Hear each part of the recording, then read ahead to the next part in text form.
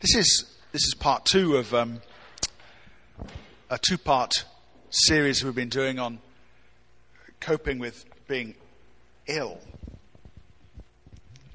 And if you haven't heard the first part, then have a look on the website or go around iTunes and you'll certainly find it. I was talking about how that for many people, Christian or not, we're sort of ill for, I don't know, your guess is as good as mine, but, maybe about a third of the time in any given year, or 25%. I mean, I don't think it's terribly inaccurate to say that we're either under the weather or we're not exactly 100%. And maybe for, a few percent per year, we really are ill. We're not at work. And for some people, even if they're not at work, they're still ill, and they're just because they're so dedicated to their company or whatever they are. We sort of get ill. And what I wanted to raise, I need this to be brought up so I can do it. Will it not move for me? I'll let you fiddle until it does. For a lot of the time, we actually find ourselves in like a Pentecostal setting or a charismatic setting, there we go, where in fact we've not been very good with people who are ill, because all we really ever spoke about were miracles, you see, and healing. So if you wanted to get healed, you're in a good place. In some Pentecostal churches anyway. But if you were sick and you weren't being healed, then sometimes you're in a bad place, because no one knew how to cope with anyone being ill. All we knew was to rejoice if somebody got healed, which, by the way, wasn't all that much, was it? And it occurred to me that actually we never, as churches, and maybe other churches are much better at this, but I certainly have never heard a message about being ill and how to cope with it, and what I just heard about healing, you see. So this was our introduction from last time. And we looked at the first 2 points, that number one, illness shouldn't be thought of as unusual. And last time I went through a whole list of all the people in the Bible that were ill. Some of them, quite famous names, famous characters, if you like, that suffered terribly, that didn't get miraculously healed, while others did. An amazing example is, of course, the Apostle Paul, who laid his hands on the sick and saw miracles, but he himself was terribly ill for at least one period of his life. And we saw a whole host of them. Elisha died from an illness, and Hezekiah was ill, and Daniel was ill after an encounter with God. Church made Daniel ill. It's rather bizarre, isn't it? So illness should not be thought of as unusual, as though something's wrong. And we talked about how, sometimes in a Pentecostal church, you can be scared to tell people you're ill. Oh, what have you done? Is something wrong? Or have you sinned? Or don't you believe? And so people can put on a Sunday mask, not just about whether they're depressed or happy, but whether they're sick or healthy. And so sickness should not be thought of as something that's unusual. The second thing we looked at was that illness can be a real test of character, and it really, really can. It really, really can. When you're ill, you are likely to be less holy than when you are not ill. And therefore, you should be all the more diligent to be holy when you are ill than other times. If you are in pain, you're more likely to be bad-tempered. If you are been sick for a long time, you're more likely to be negative or unpleasant to be with. And sometimes those things are a little bit unavoidable, of course. But we should look to make sure that we live right. And we looked at the example of Job, where the devil said, He's keeping holy because you didn't let me make him ill, Lord. But as soon as I make Job ill, never mind his losing his farm and his kids and his servants, if I make him ill, then he will fall into sin. And it's a lesson for us that how true that can be. So it can be a test of character, a test that we must pass. Okay. Here's the last two. The first thing is that illness can be used by God for good. Now, I think we're all fairly familiar with that idea that things that go wrong in our lives can be used by God for good. We're all fairly familiar with that. And there's an example. It's in John chapter 9 where a man is blind and the disciples say, well, why is he blind? And they have a little theological discussion about it. But Jesus' conclusion is that the reason why the man had suffered this was so that the work of God might be displayed in his life. And so God has a way of seizing the opportunity. Can I just say that's slightly different to saying God makes us ill. I don't know whether God makes people ill, but what I do know is that in the midst of illness, God can seize the opportunity to do some work in our life. And in Job chapter 33, I want to show you something where God, and this is the Bible, so it's the Word of God. It's not my views, it's what God says. The way that God speaks, and in Job 33 and verse 14, we read something really, really interesting, which I suspect is not highlighted in your Bible with one of those marker pens. It wouldn't be something you would put on your fridge or put on a t-shirt. But God says, Job is speaking in verse 14, for God does speak. Now one way, now another. It's a way of saying God talks in this way and God talks in that way. There's many ways that God can try to speak to us. And so now he begins to explain the ways that God does speak. He says, though man may not perceive it, God talks, but man is not listening. He says in verse 15, in a dream, in a vision of the night. Wow, this is exciting. Here's a way God can speak to you in a dream or in a vision of the night. Very exciting. When deep sleep falls on men as they slumber in their beds.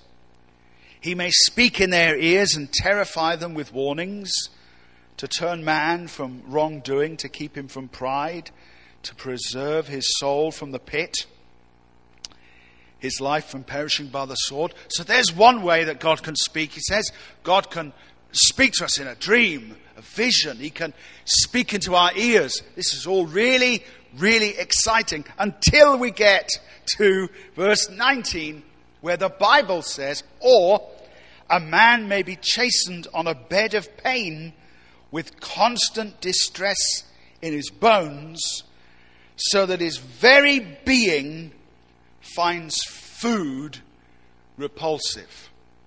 How many of you food addicts out there know that the only way you really know that you're ill is when you just, no, actually, I won't eat. I remember attending a function at the very beginning of the year, and we had a guest speaker down. We were having a big meal, and I sat there at the end of the table and I didn't eat. And I tell you, everyone knew that I was ill that night. I didn't have to walk in with crutches. I didn't have to have dark glasses on. All I needed to do was say, no naan bread for me. And everyone knew, he really is ill. He's not making this up. He says that he was in a bed of pain. He's got distress in his bones. He can't eat. And his flesh, verse 21, wastes away to nothing. Well, I never quite pulled that off. But, and bones sticking out, not quite done that. But his soul draws near to the pit. It's amazing. God says that there are times when I want to talk to people. So what I do is, and this may not be in any particular chronological order, but I try and talk to him. I try and give him a vision. No, he won't listen to the vision. Okay. I'll give him a dream. No, he's not listening to the dream. Okay, I'll speak to him directly into his ears. And in our context today, maybe that means that someone preaches something or someone prophesies something. So now it's words. It's not just a dream. It's words now into the ears. Is he going to listen to that? Is that going to change his life? Nope. He's still living the way he was before. God says, okay, I tell you what I'll do. I tell you what I'll take advantage of. I'll bring into a season of his life some difficulty, and I'll speak through the difficulty. I remember in the very end, do you remember 1999? You remember that? When we thought all our computers were going to break?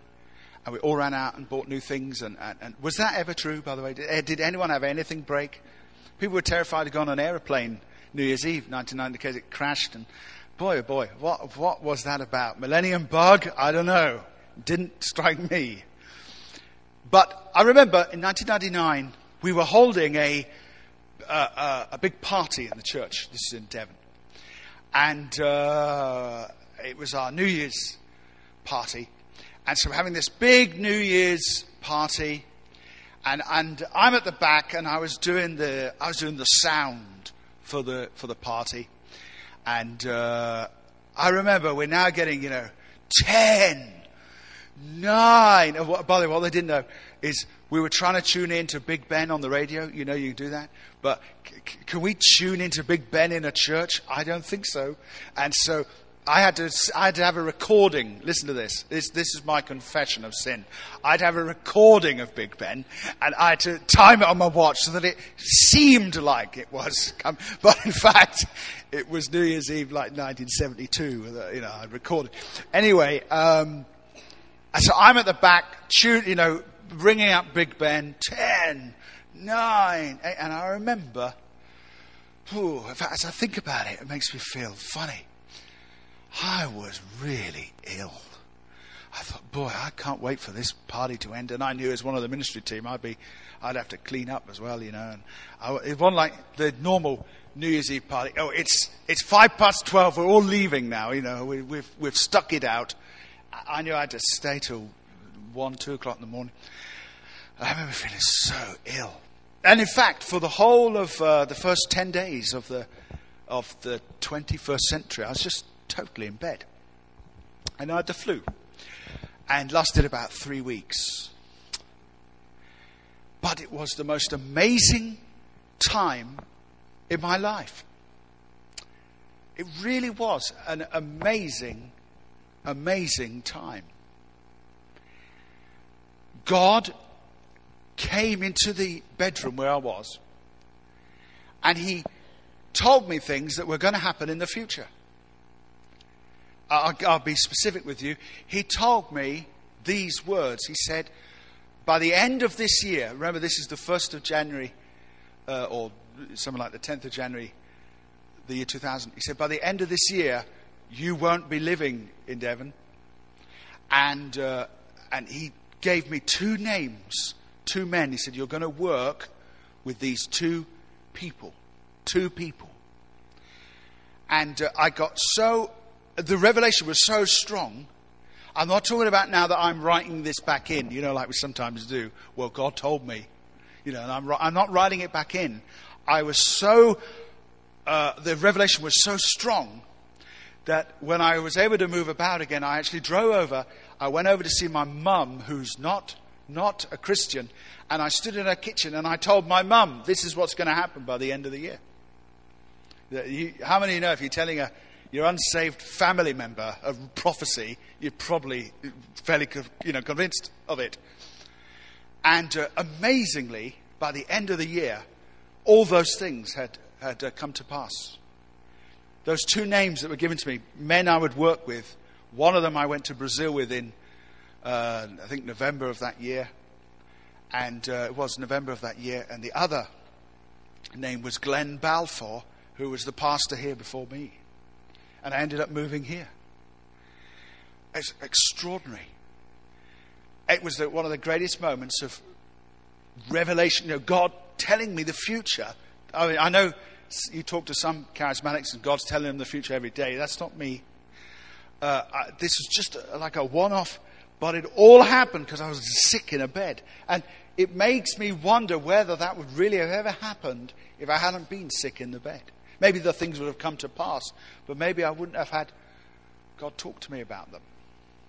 So I guess what I'm saying is that sometimes it's kind of good to be laid out a bit. It gives God an opportunity to kind of talk to you and redirect you.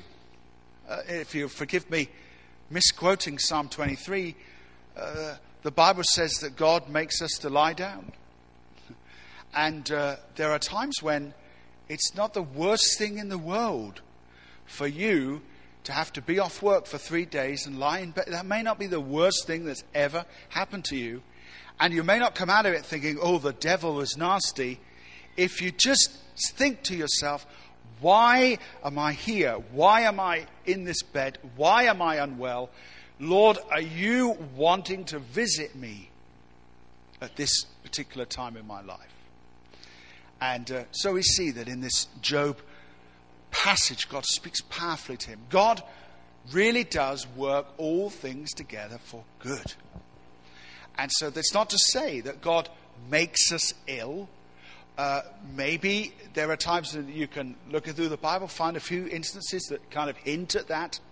But that's not really what I'm suggesting. What I'm suggesting is that God will seize the opportunity. He'll take the divine opportunity to speak into your life. Okay. Let's talk for a little while, and this is really the heart of this second part of this message. What do we do then when we are ill? How do we respond to illness? How do we respond when we are unwell? Both in ourselves, to God, and to other people. How do we respond? How do you respond if someone you love is ill, as well as you being ill? Okay. Here's what I think the Bible says. First of all, we should seek God for recovery. In a moment, I'm going to say something about going to the doctor. But let us begin with this principle. We should seek God for recovery. I have a great love for the medical profession. This morning, in coming here, yesterday we went to the tip. And half of our house, by the way, has just gone. And including the TV that I was keeping, and I was sure I would fix it one day. But we went to the tip, and by going to the tip, we kind of changed the car and moved the seats. And yesterday, so that was all done yesterday. This morning, I leapt into the car, the seats still where they were, and bang, did I hit my head. Do you know what my first course of action was? It wasn't really to pray. My first course of action was, Jane, you haven't got a paracetamol, have you, in your bag? So there's something, I'm not speaking against taking medicine, as you'll see in a minute. But let's just be really clear. God wants us to seek Him to heal us. God wants that from us.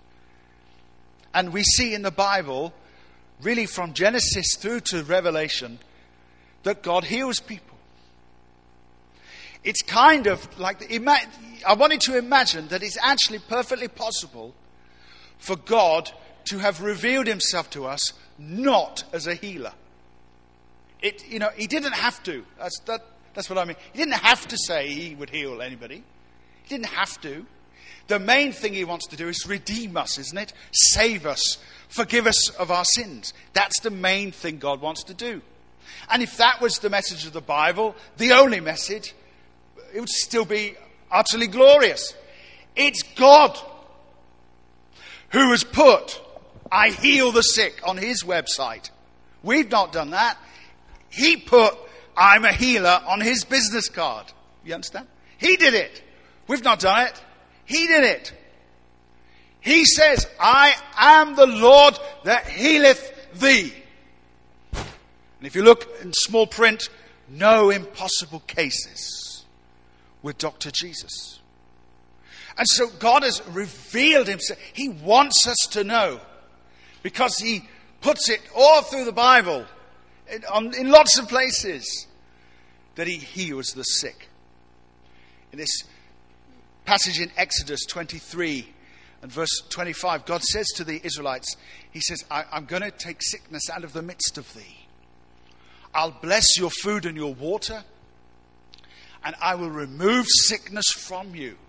Now again, you understand what I'm trying to... He didn't have to say that.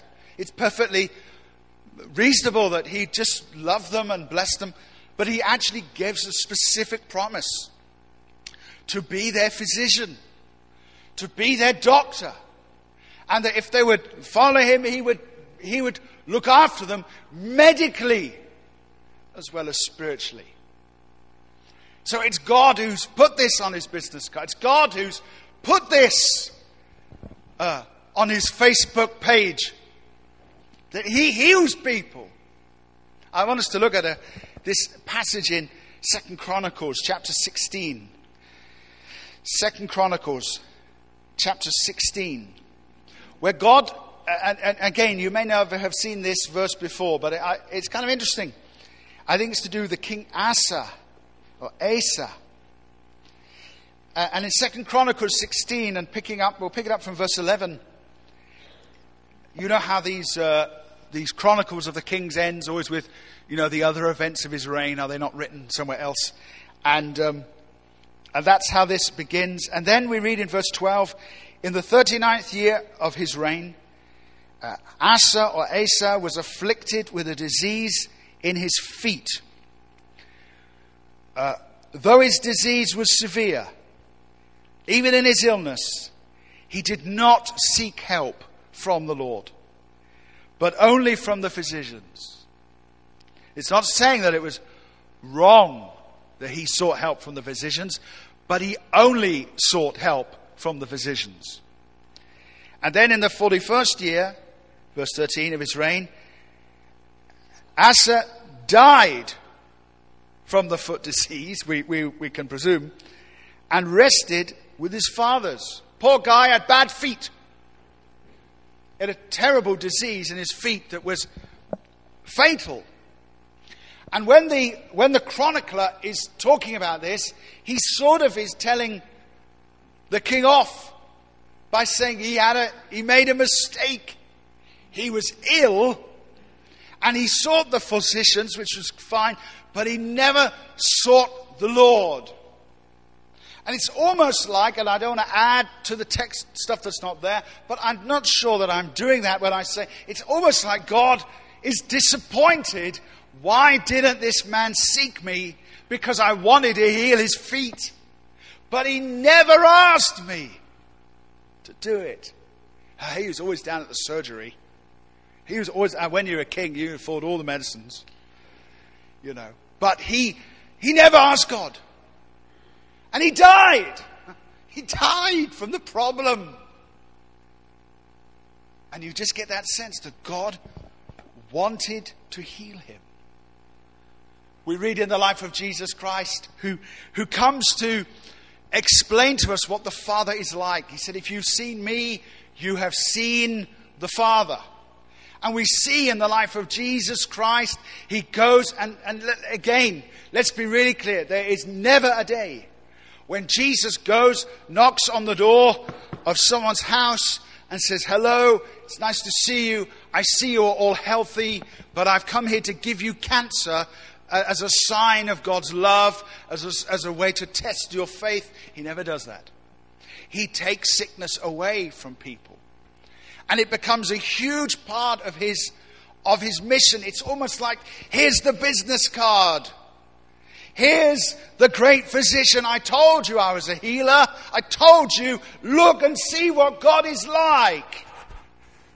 He teaches people, sure. He reproofs them, sure he does. He challenges them to live right, sure he does. He heals them as well.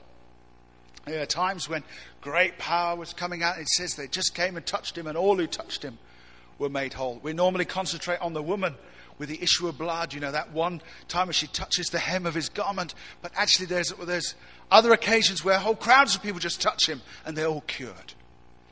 That's who he is. And then in Matthew 10 verse 1, why don't you have a look at that with me if you have your Bible. Matthew 10 verse 1, we see that this whole thing of healing was meant to continue. Jesus gathers his disciples to him, and in Matthew 10 and verse 1, he gives them authority to drive out unclean spirits and to heal every disease and sickness. Everyone. So Jesus wants to give this ability away. He wants it to continue wherever they go.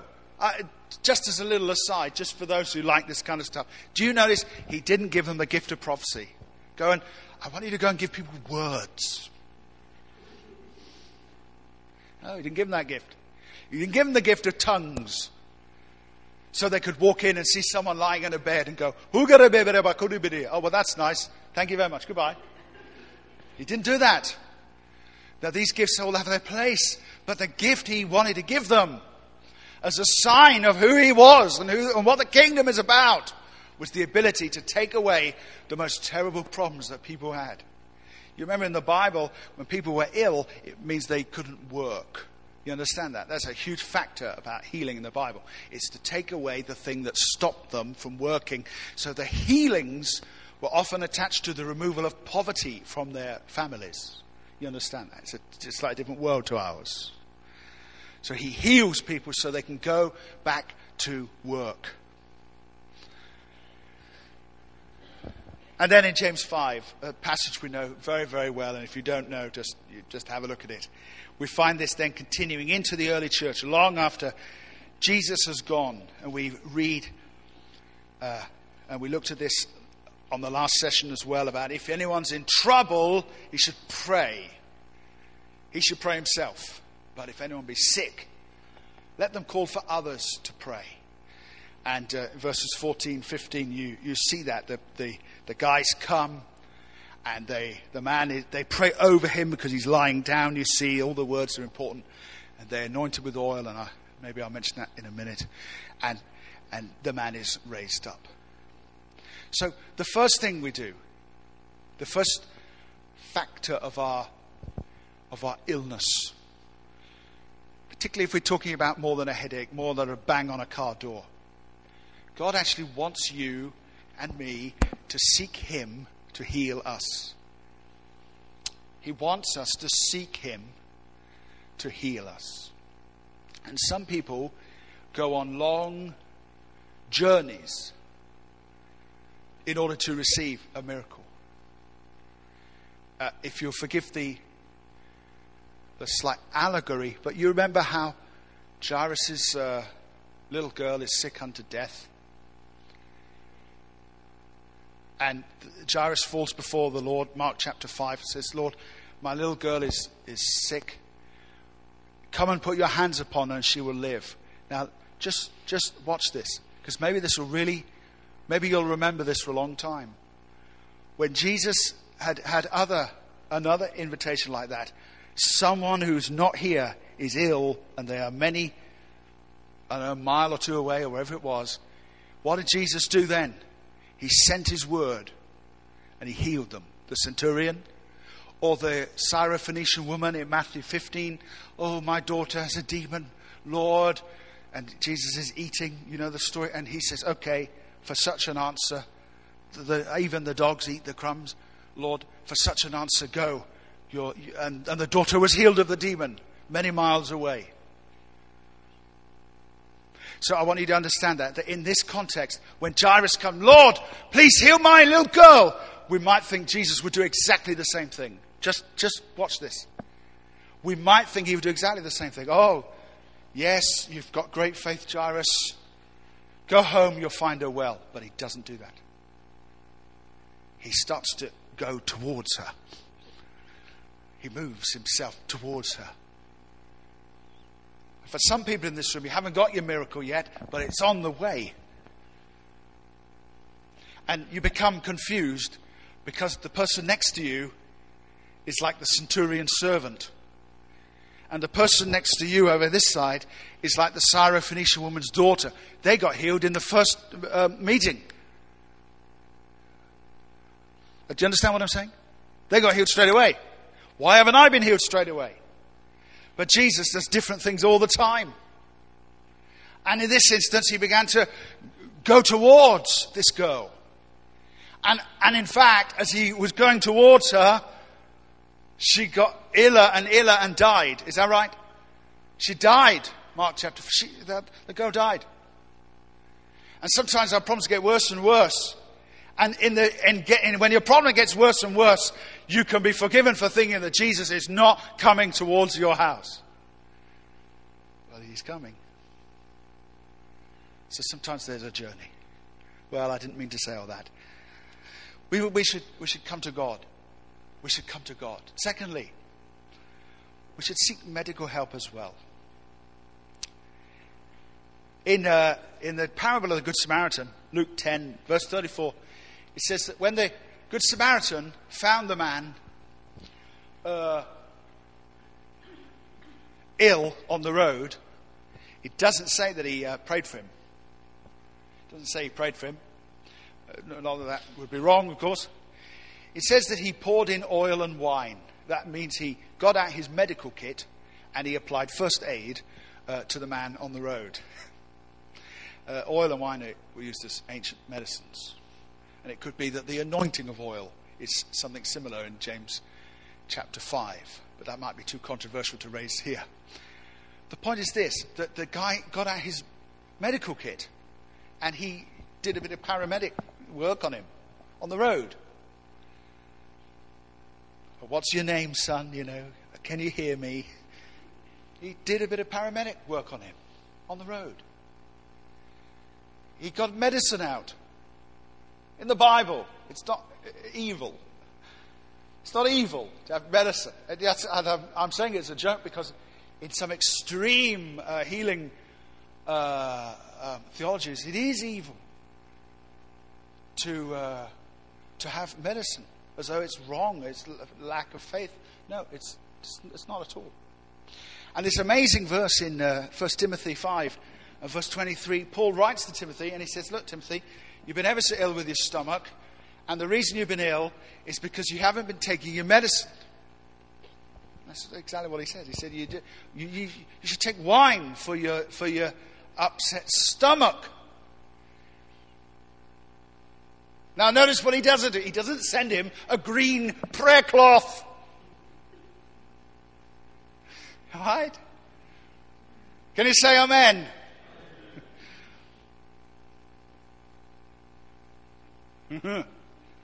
He rings him up, if you'll forgive the, expression. He writes him a letter. He says, take your medicine, son. Take your medicine.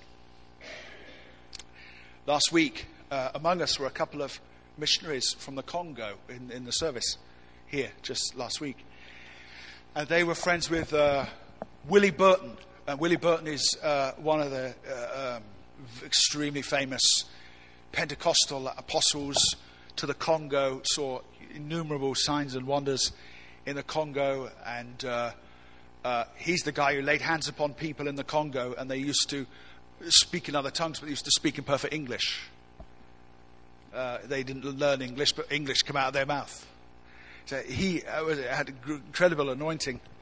But they were sharing with me just in the back at the end of the service last week. They said, it's funny, they went to see Willie Burton just before he died. They knew him as an old man.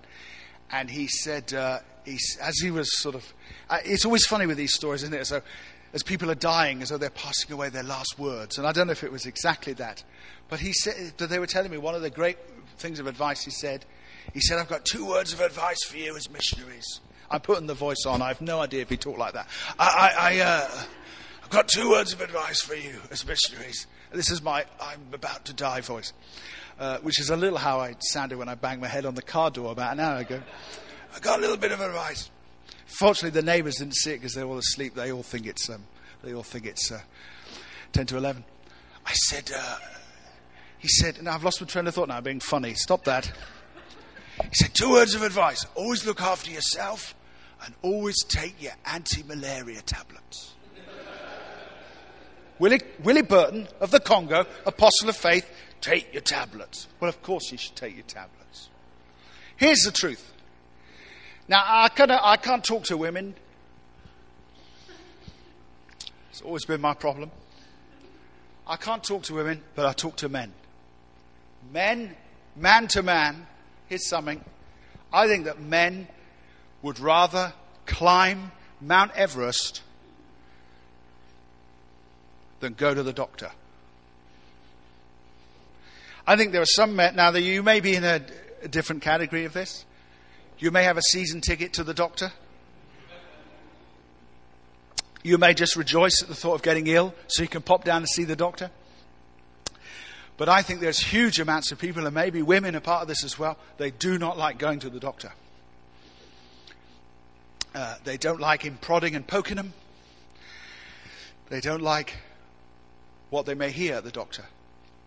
So there comes a living in denial thing, right? Oh, I won't go. I won't go. I know that I've not been able to walk for 6 months, but I'll probably be all right. And there's a real sense of, I'm not going to go to the doctor. By the way, I had this myself this year. It took me, the only way to get me to the doctor was to give me a night of excruciating pain. And believe me, the next morning I was there. But without that night of pain, I would never have gone. There's like a resistance and most doctors are really nice anyway. I don't know what it is, but some people just don't like going to the doctor. Now, I know there's other people, they love going to the doctor. They're in there every day. Doctor thinking, how can I get this one out? Sometimes God might want you to go to the doctor. You ever thought of that?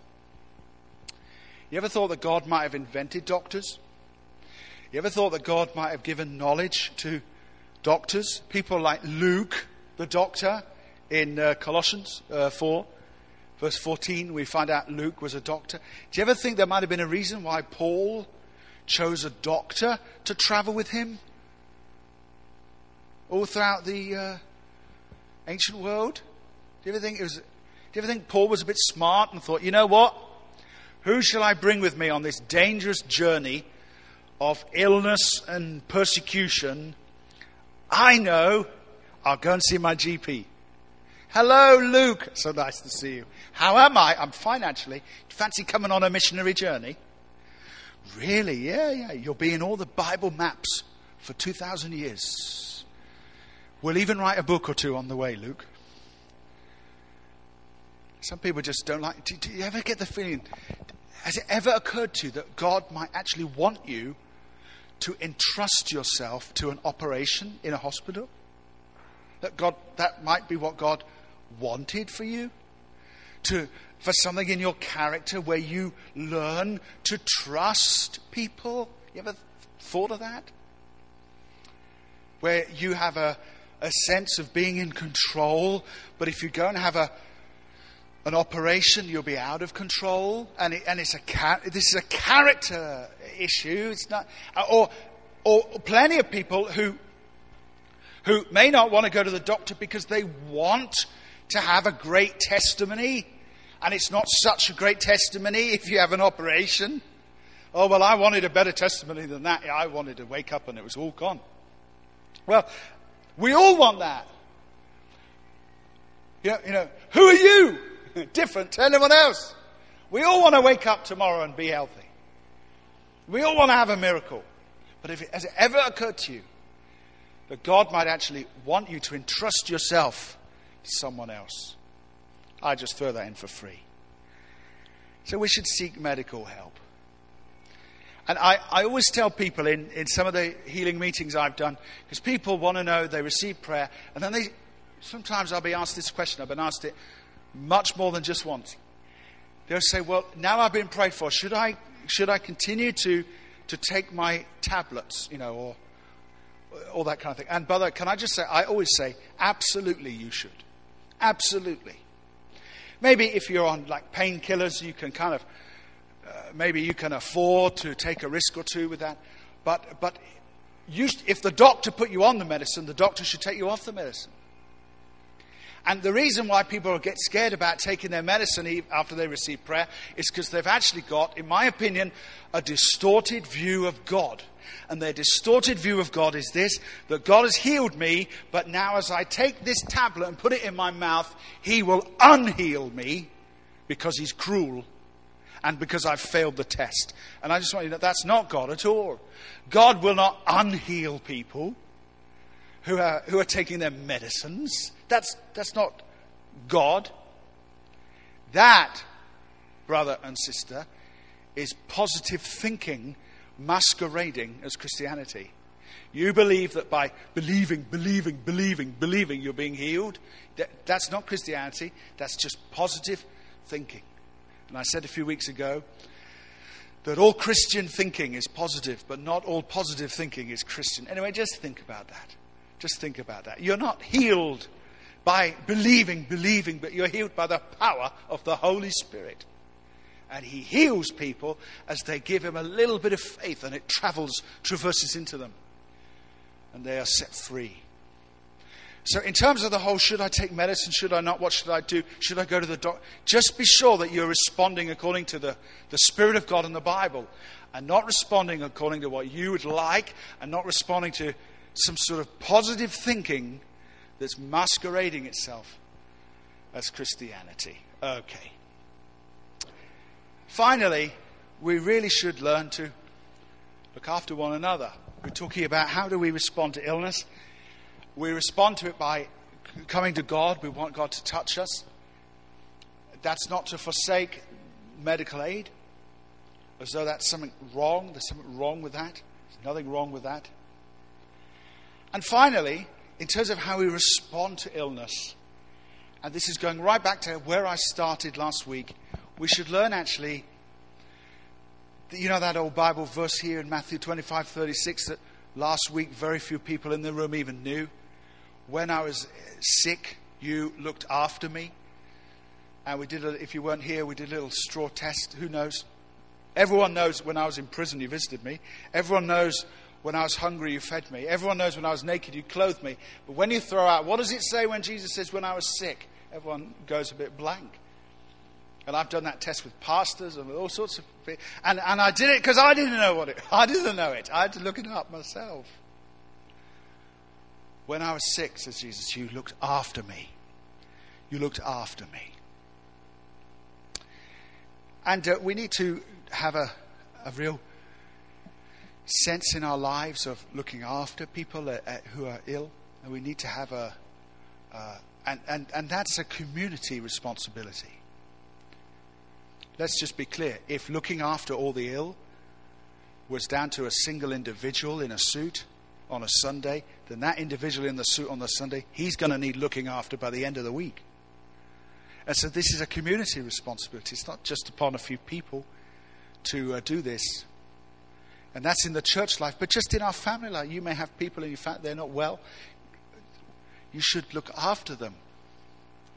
You should look after them. And I realize that in the British culture, we're probably least qualified to educate the world on that matter because we've not been very good at that at all. And other cultures have come and taught the British culture a lot about taking care of people. Jesus said, when I was sick, you looked after me. He didn't say you prayed for me. He said you looked after me. And sometimes the most Christian thing for us to do is to look after people. And I said last time, there are plenty of people who do not have miraculous gifts. And they cannot, at least at this time in their lives, at this particular time, maybe in the future, all be very different. But at this time, this afternoon, if you found a relative at home very ill, maybe you can pray for them, but maybe the miraculous gifts are not in your hands. Maybe they are. But what you can do is you can actually go and make the meal. When someone is ill, you can go to Tesco and do the shopping for them. That's as biblical as praying for them and seeing a miracle happen. And as I said last week, you get the club card points and all. Oh, if a man sows, he shall reap. Jesus of Nazareth went around doing what? Good. Acts 10:38. God anointed Jesus of Nazareth. He went around doing what? Good. Good. And healing. Jesus did good to people and he healed people. So we should be good. One of my Bible college lecturers, who's with the Lord now, he gave himself, before he entered the ministry of Bible teaching, he gave himself to the nursing profession. Because he wanted to obey the scripture. Jesus went around and he did good. He did good. When I had an accident at college, I cracked my head, and maybe I do that a lot. And he was straight on the scene. One of my lecturers, straight on the scene, checking me out. I thought, look, mate, I know you know about Hebrew and Greek, but do you know anything about the eye? You know, what's this about? And he gave me a little checkup. Did a bit of paramedic on me. As I lay on the floor in all blood, and I thought, well, anyway, they'll do for another time. But I remember thinking, I hope you know what you're talking about, mate. You're checking me out here. I know you know who wrote Luke's gospel and when, but do you know anything about my head? And but he did. He was a nurse. But he became a nurse because he wanted to do good. I don't think in his ministry he had a huge track record of miraculous occurrences. But it's just as biblical to do the shopping or do the cooking as it is to do miraculous healings. Let's just get the balance right. Amen? Turn to Psalm 41. We'll finish with this.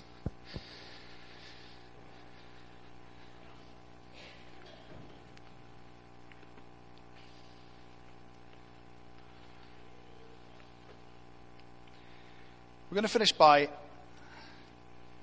looking at a prayer of David, King David, when he was ill.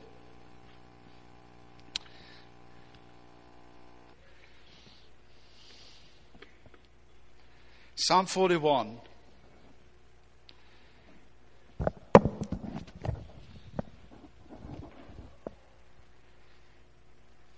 And there's so much in here. This psalm is a summary, really, of everything we've said today, everything we said last time. It's a summary of it all. Because it contains ideas about miracles, it contains ideas about care, it contains ideas about God using the illness for good. It's all here in Psalm 41. It's all here about looking after people. Verse 1, blessed is he who has regard for the weak. You see that? Blessed is he who has regard for the weak. This is a psalm about illness. So here, the weak means someone who's unwell. Blessed is the one who looks after the ill. That's not an unfair translation of that. Because the Lord will deliver him in times of trouble. If you give yourself, the Bible says, to those who are less fortunate, God gives himself to you. It's just a biblical principle, isn't it? The Lord will protect him and preserve his life. Bless him in the land. Look at verse 3. The Lord will sustain him on his sick bed and restore him. There are two things there, aren't there? One, the Lord sustains him. And that's a little bit about what this course has been about these last 2 weeks.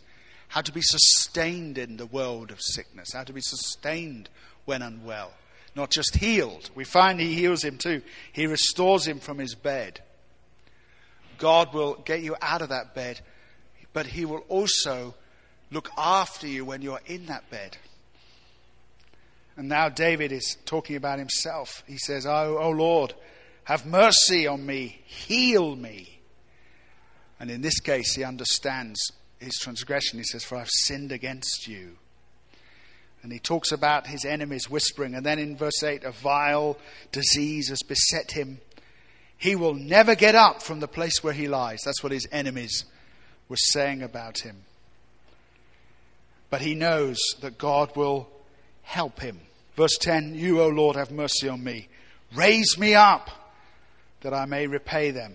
I know that you are pleased with me, for my enemy does not triumph over me. If ever you're ill, you should have Psalm 41 nicely bookmarked away so you can read it, look at it. It's a prayer of a sick person to say, Lord, I know that you're going to sustain me, and I know you're going to raise me up. At this moment in time, I don't feel better, but I believe the Master is coming towards my house. So may the Lord help us as we journey through the world of sickness. As we sometimes are there in all loneliness, and as much as people can be sympathetic, really, we're kind of on our own. May the Lord be the sustainer of our lives. And if you're listening to me either here in the room or on the pod, then in the name of Jesus, get well soon and be blessed. Let's all stand.